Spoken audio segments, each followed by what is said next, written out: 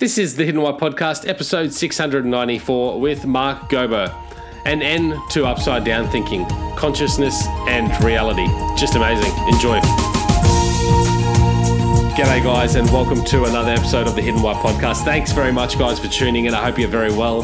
Man, today's interview is fantastic. It's going to leave you just overwhelmed with thought about what is consciousness and how that impacts and has influence over the reality, the experience of life that we live. Mark Gober is an author whose worldview has turned upside down in late 2016 when he was exposed to world-changing science. After researching extensively, he wrote this book, his new book, An End to Upside Down Thinking, dispelling the myth that the brain produces consciousness and the implications for everyday life. Man, it's just a phenomenal conversation that's really going to get you thinking. It sort of talks about, how the universe was created, the Big Bang, matter, the brain, consciousness. But rather than that, he flips it upside down, saying perhaps consciousness came first. Perhaps this universal thing of consciousness connects us all. And what does that mean going forward? What does that mean for science going forward? What does that mean for everyday life? How is that going to impact your life, give you more meaning in life? Man, I was just overwhelmed by some of the science and the facts and the research studies that he presents in this episode that I was absolutely blown away. I've swept off my feet before, and today it is happening once again, guys. You're going to love this interview with Mark Gober. As always, jump on to thehiddenwhy.com, use all the links in there to support the show, and let us know what you think. Enjoy this interview with Mark Gober. Bye. G'day, Mark, and welcome to the Hidden Why Podcast. How are you today? I'm very well, thanks. How are you? Oh, I am fantastic, thank you. Lovely day here on the Sunshine Coast in Australia. Whereabouts are you in the world, mate? I live in San Francisco, but I am actually in Las Vegas. I had another interview today for a television show. So awesome. I'm on the road. So all about your new book? Yes, exactly. And so the book, for the guys listening out there, it's An End to Upside Down Thinking, dispelling the myth that the brain produces consciousness and the implications for everyday life. So tell us a little bit about the background to this book. Like what made you write this book and I guess your journey there. Sure. So I'm often asked about my background in particular because I'm not a scientist and I don't work in the consciousness field. Yeah, right. I'm a partner at a firm in Silicon Valley called Sherpa Technology Group, and we advise technology businesses on strategy and mergers and acquisitions. Wow. And prior to that, I was an investment banking analyst with UBS in New York during the financial crisis. I actually started in July of 2008, right before everything hit. So I was there during that whole period. Okay. And prior to that, I was at Princeton University where I was captain of the tennis team. So when I tell people that background, it's sort of like, well, how did you come up with a book on consciousness? Where's that coming from? Where's the connection? Relative to my background, there isn't much connection, but it's really something that I've done outside of my professional life. And it started about 2 years ago when I first listened to podcasts, actually stumbled across them randomly. I was listening to a health podcast, and a woman came on describing all sorts of abilities, like the ability to work with energy, like psychic stuff that I had never even heard of in a serious way before. But long story short, I ended up researching and listening to more people who had these experiences, and then finding there was a whole body of science that I had never been exposed to throughout my education or throughout my business career in any way. And it shifted my worldview drastically to the point where all I wanted to do really when I wasn't working was just research, because I wanted to rethink the reality that I'm in. And it took me a year where I was just researching nonstop and really for personal interest. There was no intention to write a book. And the idea for a book started when I was telling friends about the findings, and we'll get into a lot of the science in a bit, but it's a very comforting picture of reality, one that I probably would have rejected a long time ago. But when I presented people with the evidence for it, they started to tell me that their lives were shifting in a very positive direction, even just after a single dinner, like just a discussion over dinner. People said that, wow, Mark, I'm still thinking about that conversation we had.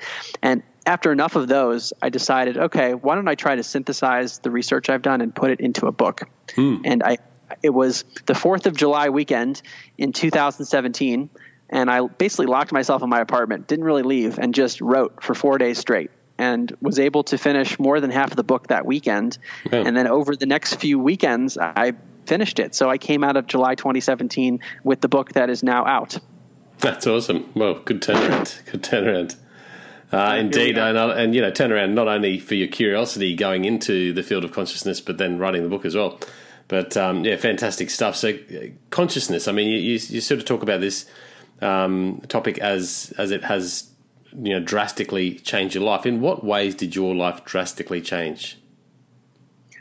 Now, having done the research, I would describe my old worldview and the worldview of much of the scientific community and much of the Western world as being materialistic. And I mean that in the sense of philosophy. And it goes something like this.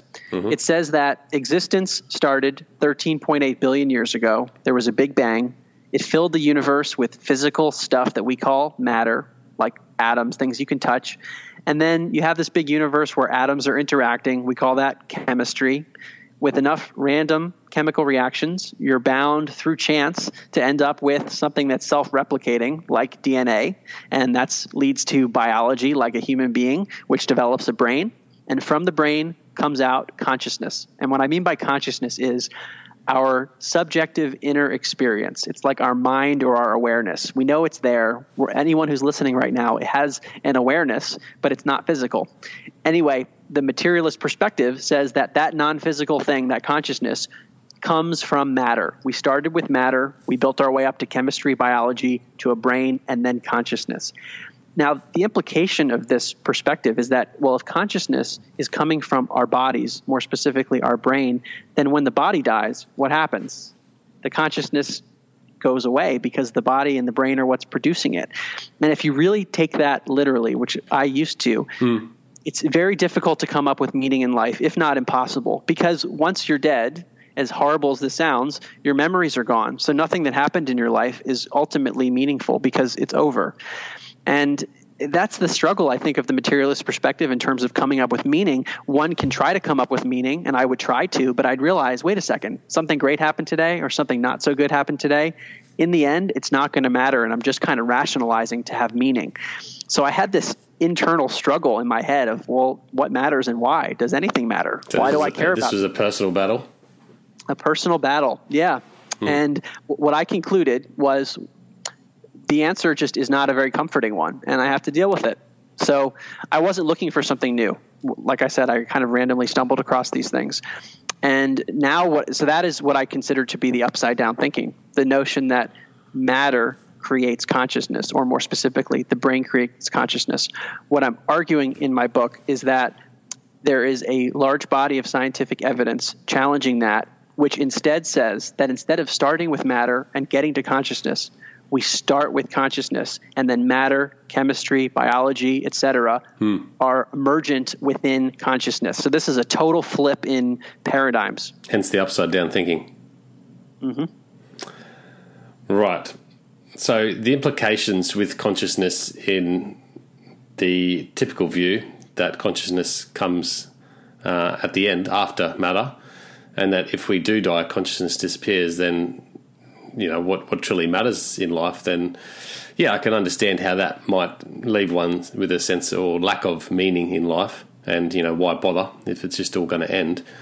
But that would suggest that the individual carries the consciousness, and once that consciousness dies, all memory, all awareness of that individual disappears. Isn't that the case? Like, isn't when you die, the awareness of you goes? Obviously other people can still be aware of you whilst they're still conscious and alive. But the individual that's dead obviously has no awareness.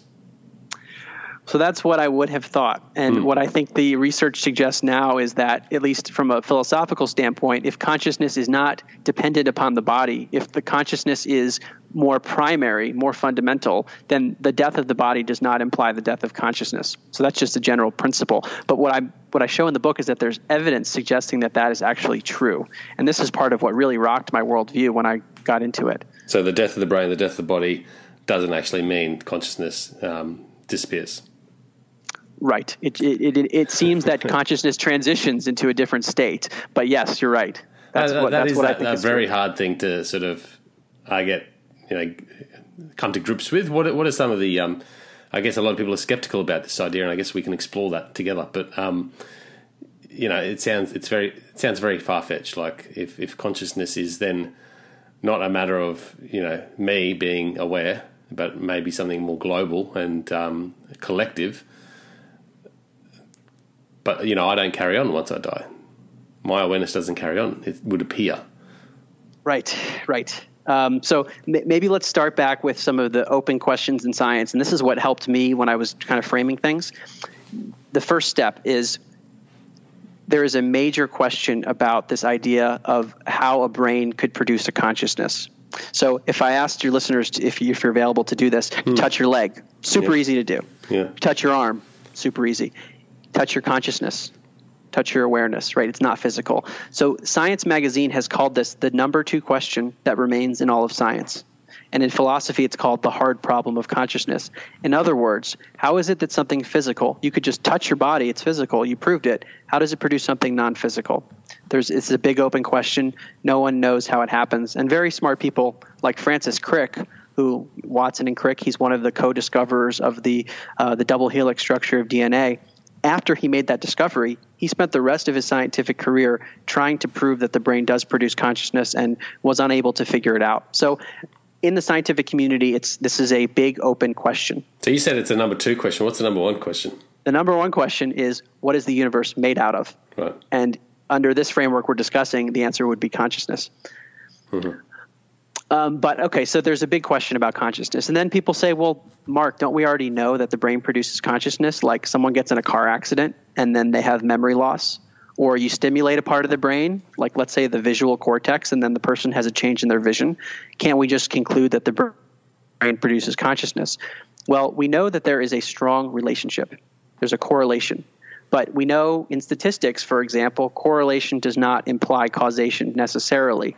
And to illustrate this using a simple example, if you imagine that there's a fire, lots of firefighters show up. You have a bigger fire, more firefighters show up. So there's a strong correlation between the size of the fire and the number of firefighters that are present. But we know that the firefighters did not cause the fire. There might be a different relationship between two things that are related. And this is what I'm suggesting the evidence points to in my book, which is that the brain is highly related to consciousness. And that's why if someone gets in an accident, we see a shift in their experience. But I view the brain, and others as well, as more like an antenna or a filtering mechanism that is processing a consciousness that is not localized to or produced by the body, which is a radically different perspective than what is conventionally taught. Okay, so consciousness, and I just actually had this discussion with another gentleman on the show, and consciousness then in sort of this upside down thinking view perspective is more a universal, global, collective matter. It's not something that's individually produced. It's something that's universal. Right. And an analogy to simplify this, because I know it's very abstract, is one from a philosopher, Dr. Bernardo Kastrup, which is to envision reality as being like a stream of water, where water represents consciousness. And each of us, we're part of the stream, but we're like, I'm a whirlpool, you're a whirlpool, another person's another whirlpool. And we're having these localized, individuated experiences, but we're fundamentally part of the broader stream. So it feels like there's an individual that is closed off from everything, but at the highest level that there's an interconnectedness. We're not. So it's like our brain, what did you say? Tunes into the frequency of consciousness, or vice versa? I think that's a really good analogy. Yeah, if you think of the brain as an antenna, it's not a precise metaphor, but it's helpful that it's tuning into like a station almost somehow. And I don't think we fully understand the mechanisms here, but now all we've done so far is just talk conceptually. The majority of my book is scientific evidence suggesting that this theory is more accommodating than the materialist view that consciousness comes from the brain or comes from matter. Okay.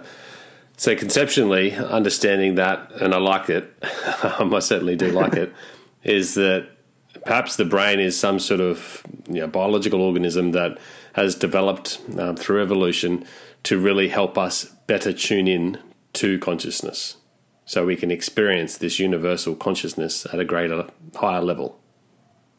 I think that's a good way of thinking about it, and that it's a mechanism for having a certain type of experience, and different bodies and different brains are like different lenses through which consciousness is having an experience from this perspective.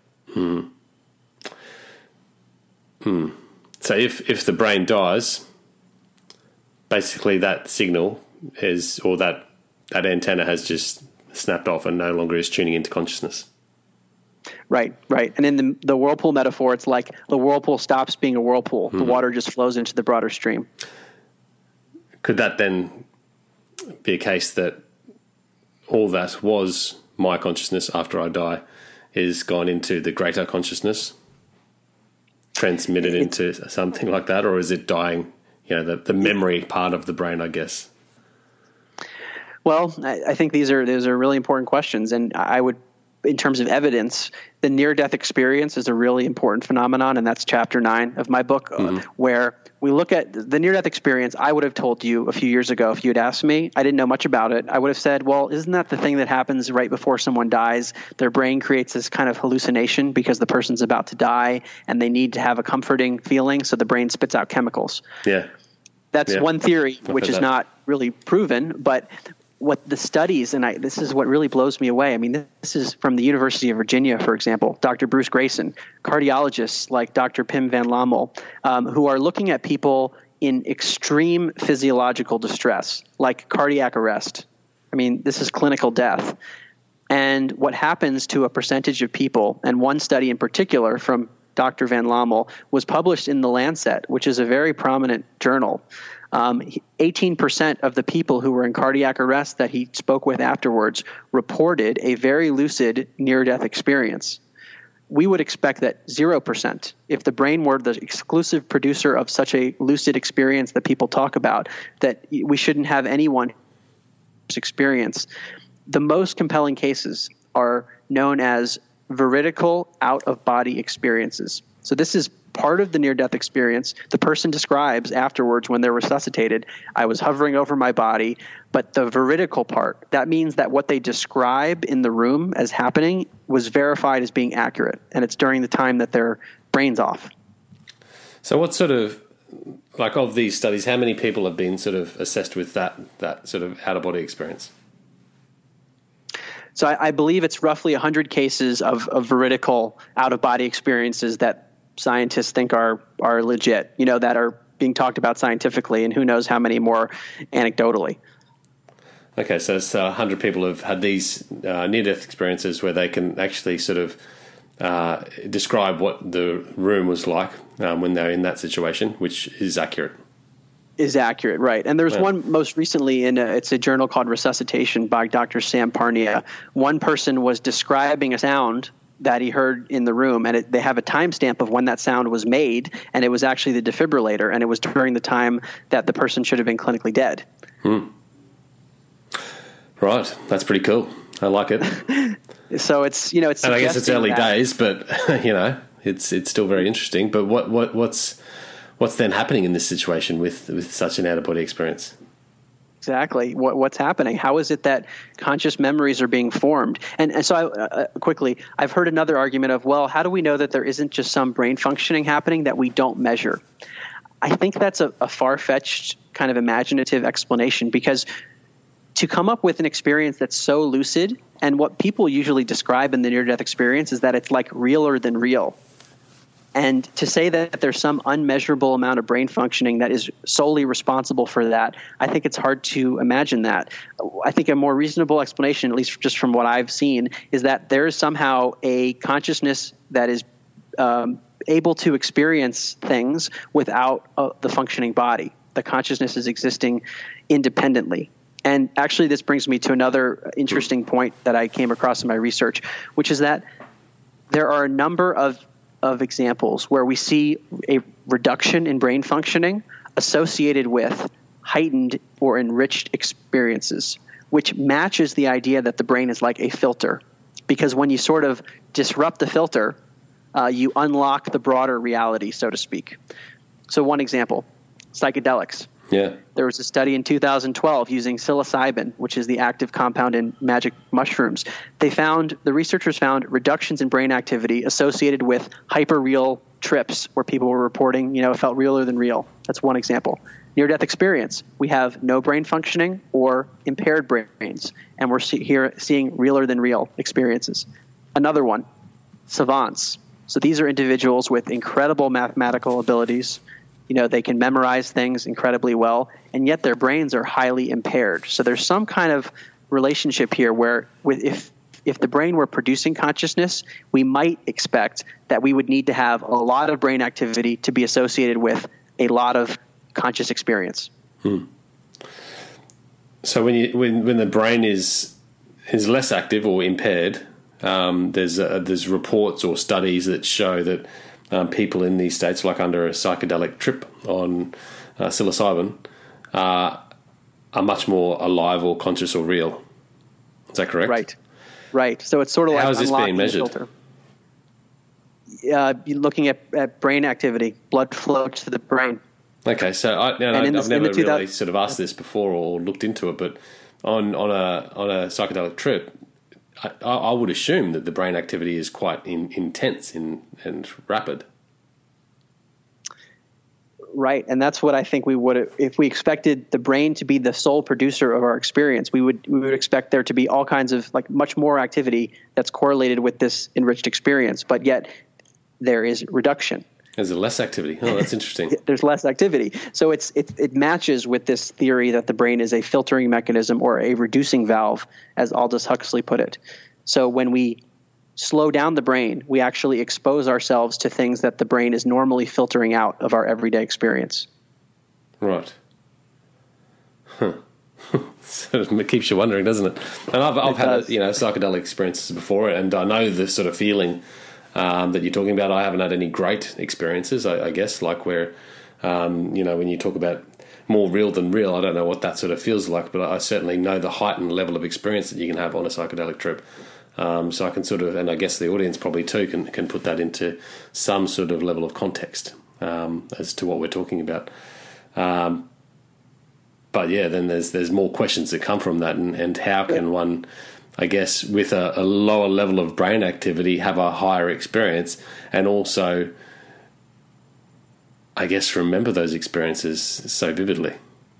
Right. But if we think of reality as being something much bigger than our eyes can see, and we know from science that our eyes can only see a very small sliver of the electromagnetic spectrum. But if we imagine that there's all this stuff that our brain is just filtering out because it's so active, and somehow reducing the activity is exposing us to the things that we are typically just filtering out. Yeah.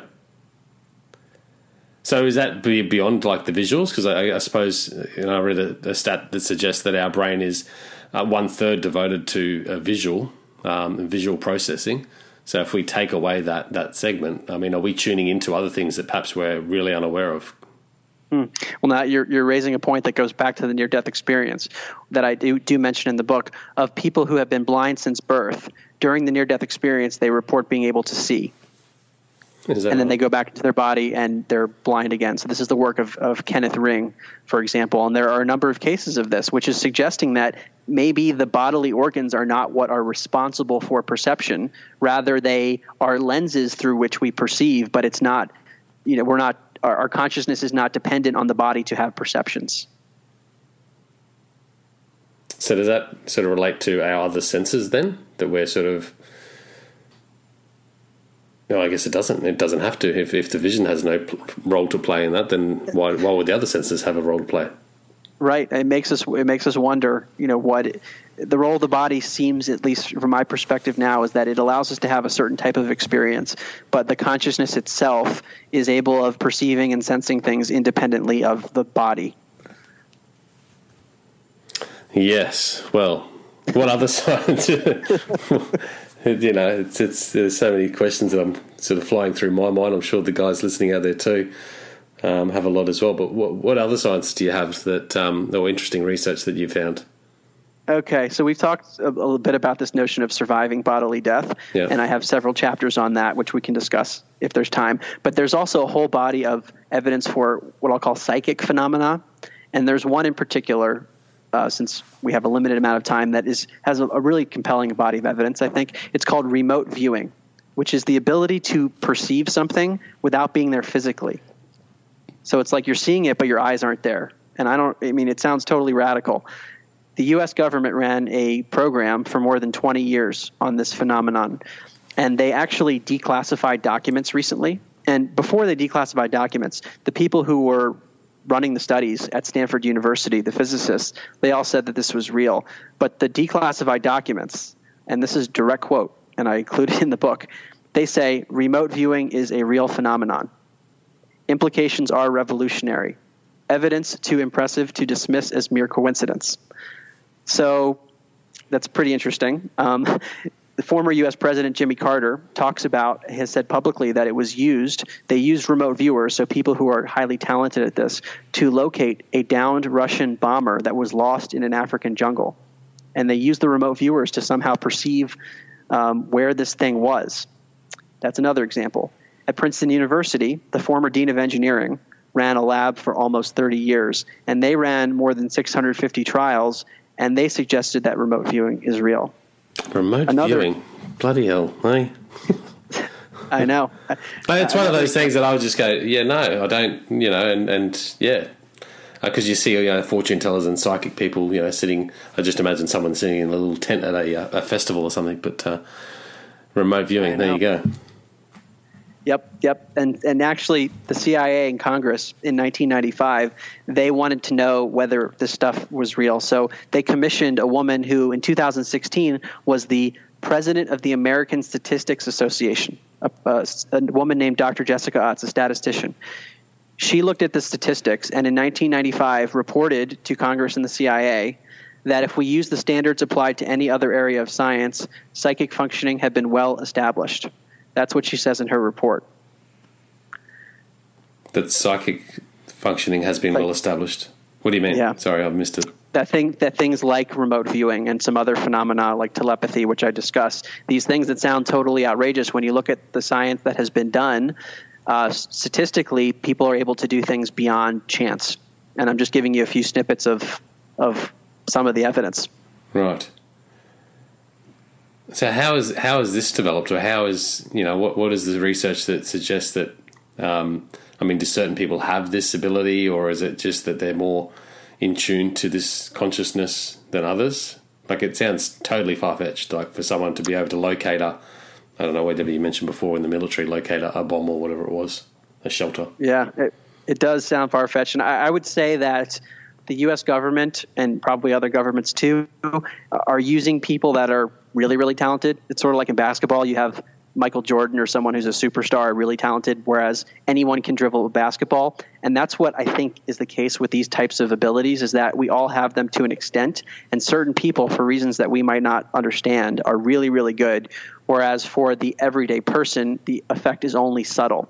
And I'll give an example of that. The phenomenon of telepathy, mind-to-mind communication. There have been studies done over many decades, and this falls into the category of 6 sigma statistical results, which means that the odds that this is just a chance occurrence is more than 1 billion to 1.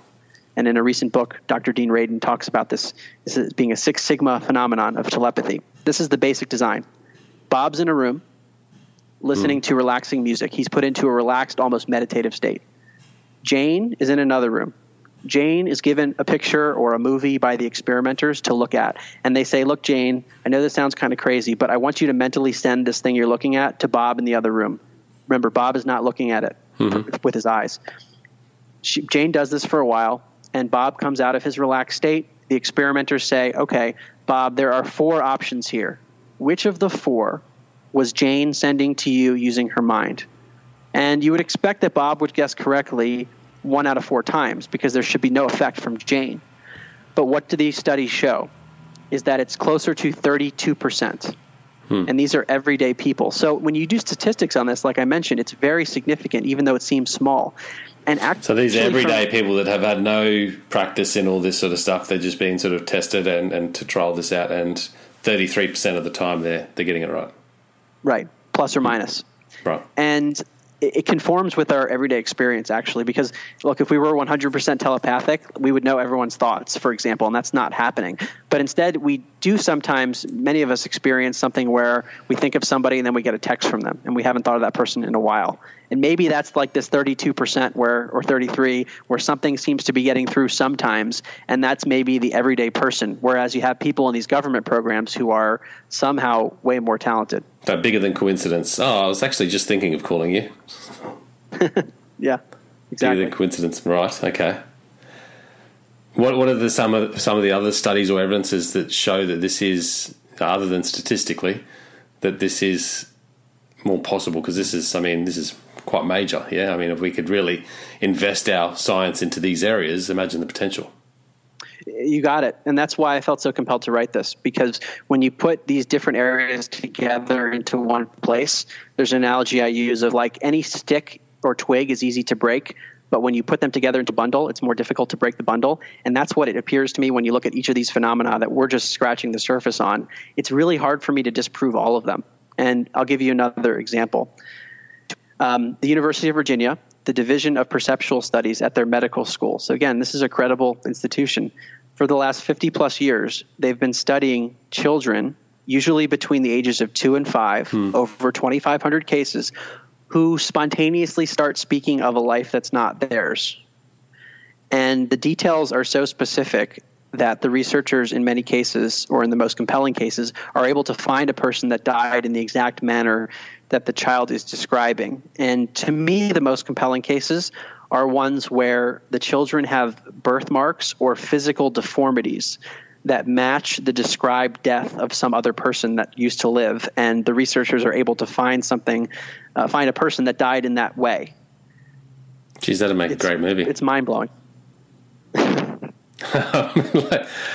So what was the study example? They got how many kids? Like, what was this?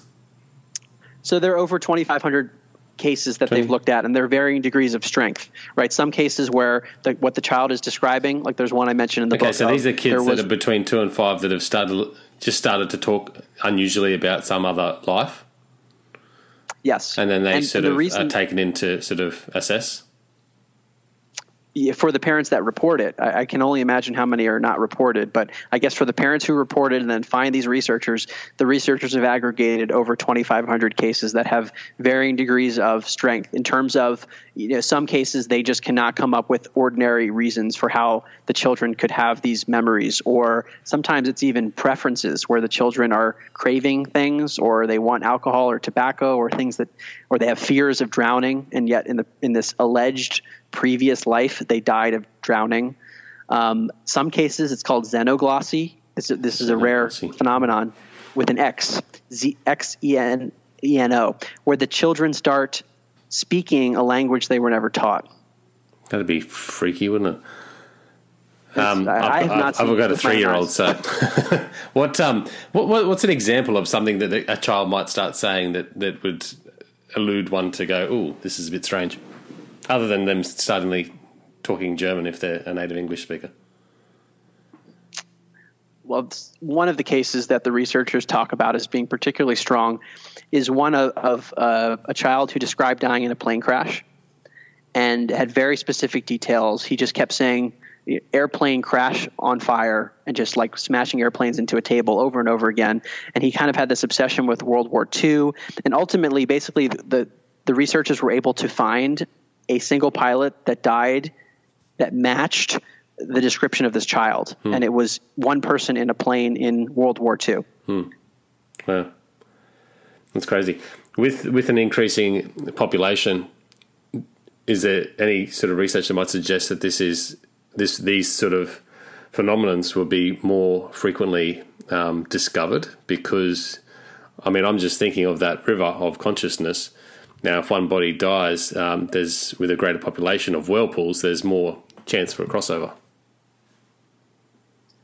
Yeah, I think that's probably true. And there might be cultures that are more open to the ideas and more open to exploring them rather than just saying, oh, little Johnny is just speaking of something and not really taking it seriously. So maybe cultures that are already predisposed to consider, alternative pictures of life and death might be more willing to report. But there are some reports of children in the U.S. as well that didn't have any prior family history of thinking in like life after life. Yeah.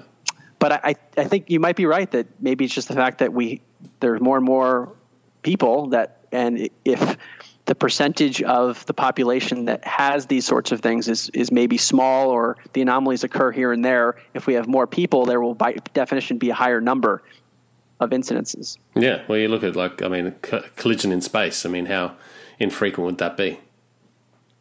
I don't know, but with more matter out there floating around, then it's going to be more frequent. Mm-hmm. Don't know. Interesting.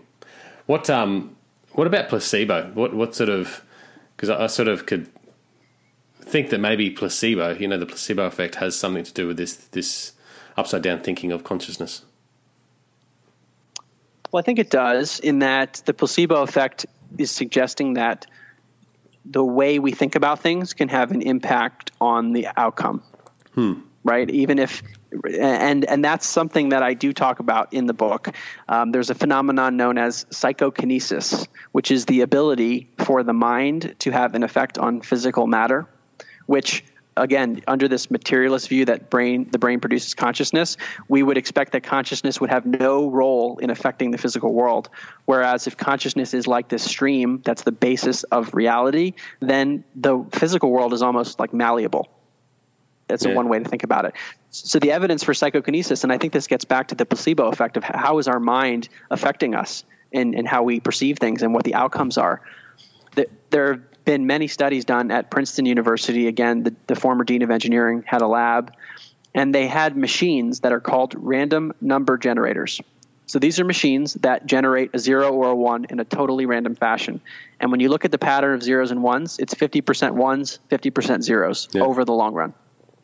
What they ask people to do in these studies is to put their mind to the machine. So they say, hey, John, I want you to make the machine produce more ones. You're not touching it. You're at a distance, but I want your mind to be focused on it. What the experimenters find is that there is a really tiny, but using statistics, it's very significant that the machine is producing slightly more ones than zeros, which is suggesting, if we acknowledge that there's a real effect, that the mind is having, at the very minimum, an effect on the physical process. Yeah, right. So becoming a Jedi might be totally possible. I will say I'm more open to that now than I used to be. Mate, it sounds like an absolutely amazing bit of research. Certainly, just our conversation alone gets you thinking, but the book as well. So I know the guys are going to be getting out there and picking up a copy.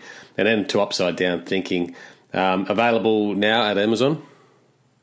Yeah, Amazon, Barnes & Noble, and many bookstores. But also my website has more information, which is my name, Mark Gober, MarkGober.com. Okay, I'll stick all the links in the show notes, guys, plus a copy of the book as well. So if you want to support the show, The Hidden Why, jump on to thehiddenwhy.com, check out the show notes, and use the links within. Mark, what sort of resting point do you have after writing this book? And what's next for your research and curiosity? Well, I think a lot about the implications of all these things, because at least for me, having seen the extensive body of research and having spoken to many of these scientists and people who've had the experiences, I think there's something here, and that has major implications, like you said, for our science and for our medicine and technology. If there's this whole other realm that we are just kind of ignoring as a mainstream scientific community, what kinds of advances might we see? So I think it's really important personally that we invest more time as a society on these areas, and so that's important to me. But also, I just see that the world has tons and tons of problems that I think, and I've heard this from others too, stems at the core to a belief that we are fundamentally separate from one another. And that leads to incentives that do not promote collaboration, or they promote some of the bad things that we see in the world.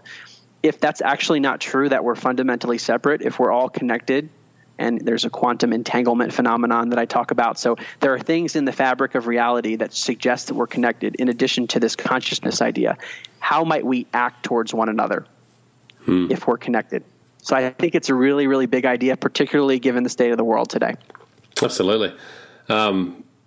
Yeah, it has a lot of implications to the state of the world today, and on many different levels, not just the collaborative global sort of connection that we need to bring together, but climate change. I think there's a connection there, and also AI and tech. They say that AI will never be conscious, but if conscious isn't a matter of creating from some sort of biological being, and it's actually tuning into it, then why couldn't we create something that could tune into this consciousness?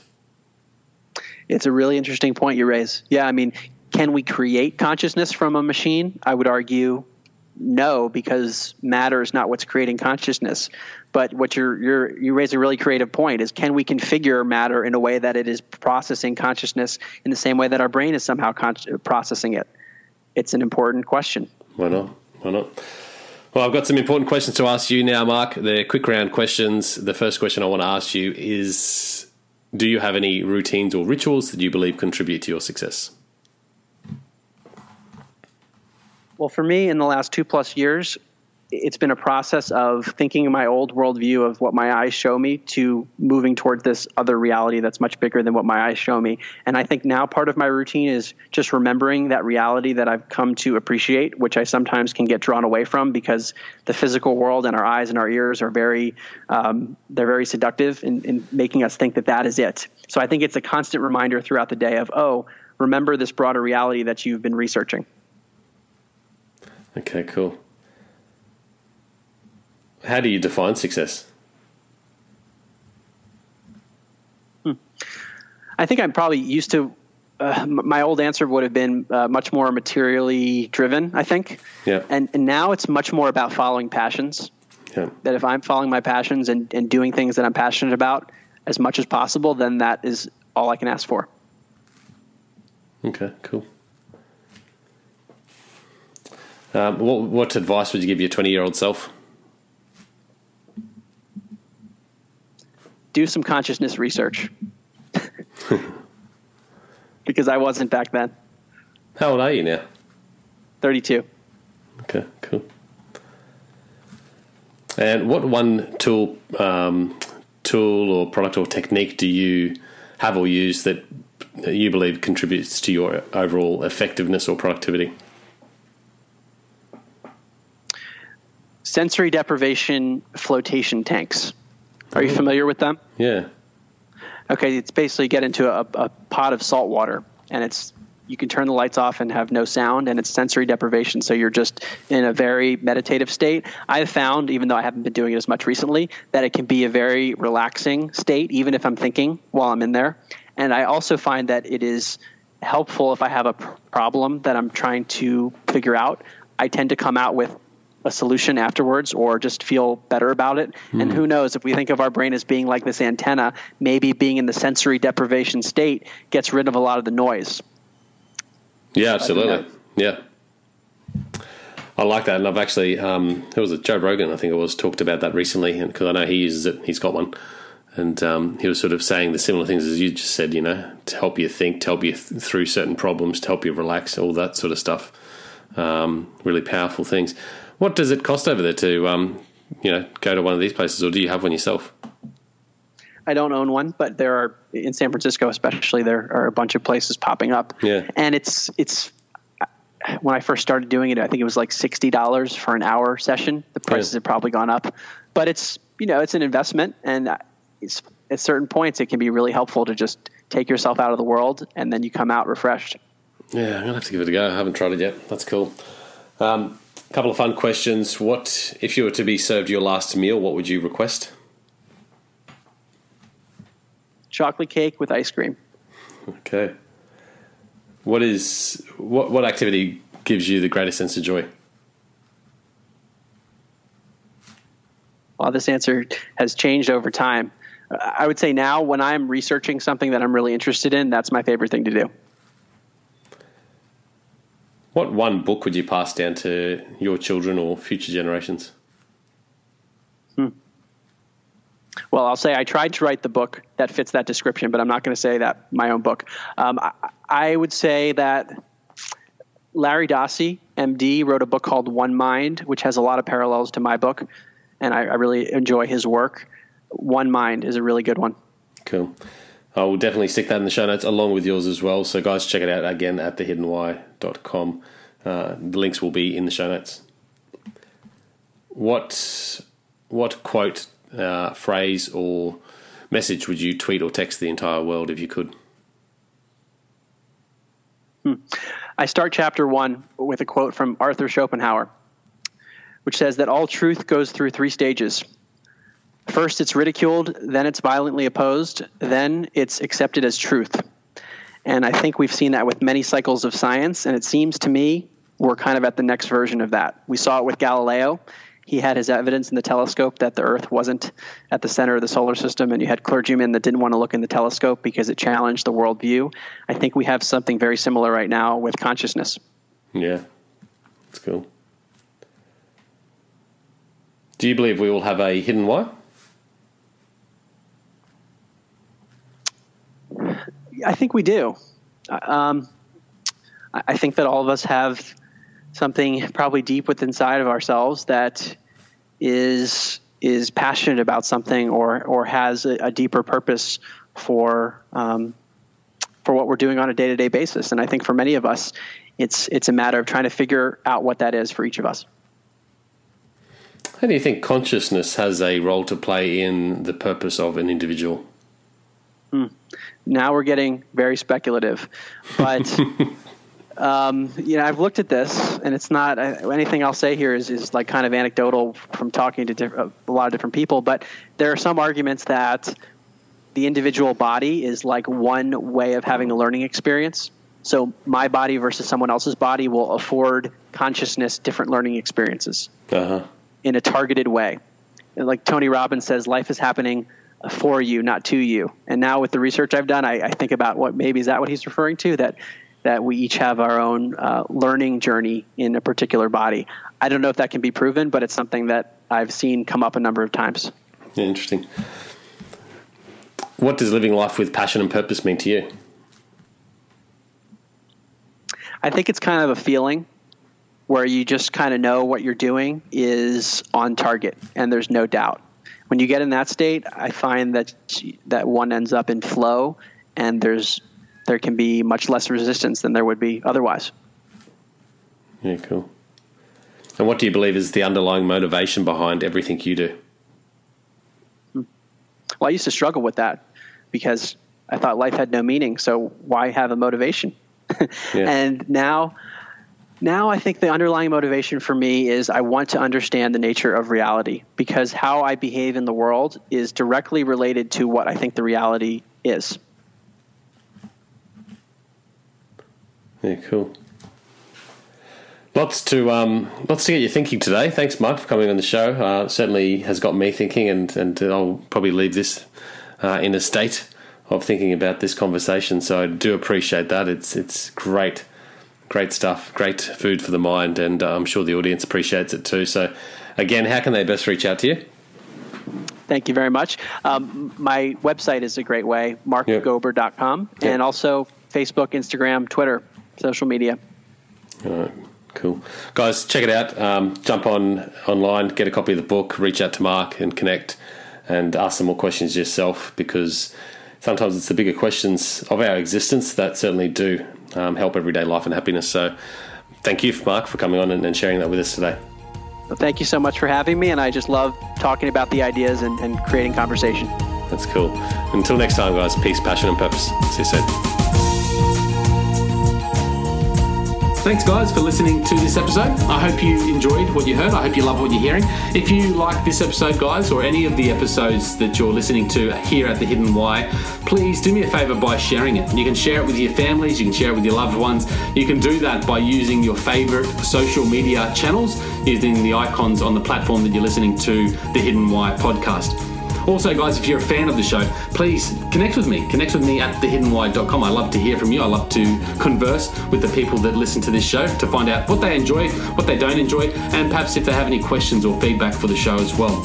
You can stay up to date with all that I'm releasing here, guys. I do a solo show every Monday, a 3-minute thought every Thursday. I do 2 interviews a week on a Wednesday and a Saturday, and a book review every Friday. You can stay up to date with all that by subscribing to my newsletter at thehiddenwhy.com. Just enter your email address there, and also subscribing to the podcast on the platform that you choose to listen to your podcasts. You can also support the show, guys, by using the Amazon links at thehiddenwhy.com. So if you like books, you can get all the books that I review there, and anything else really that you like to purchase through Amazon. So use that link and help support the show. And we've also got a deal with Audible, guys. Audible is a fantastic way to listen to all your favorite books. We've got a deal with them so you can get 2 free books when you subscribe, or subscribe to a 30-day free trial. So check that out again at thehiddenwhy.com. Guys, that's it from me. You know what to do. Go out there, breathe more passion into every single moment. Do everything with greater purpose. And in doing so, you will discover your hidden why. This is The Hidden Why. My name is Lee Martinuzzi. Until next time, peace, passion, and purpose. See you soon.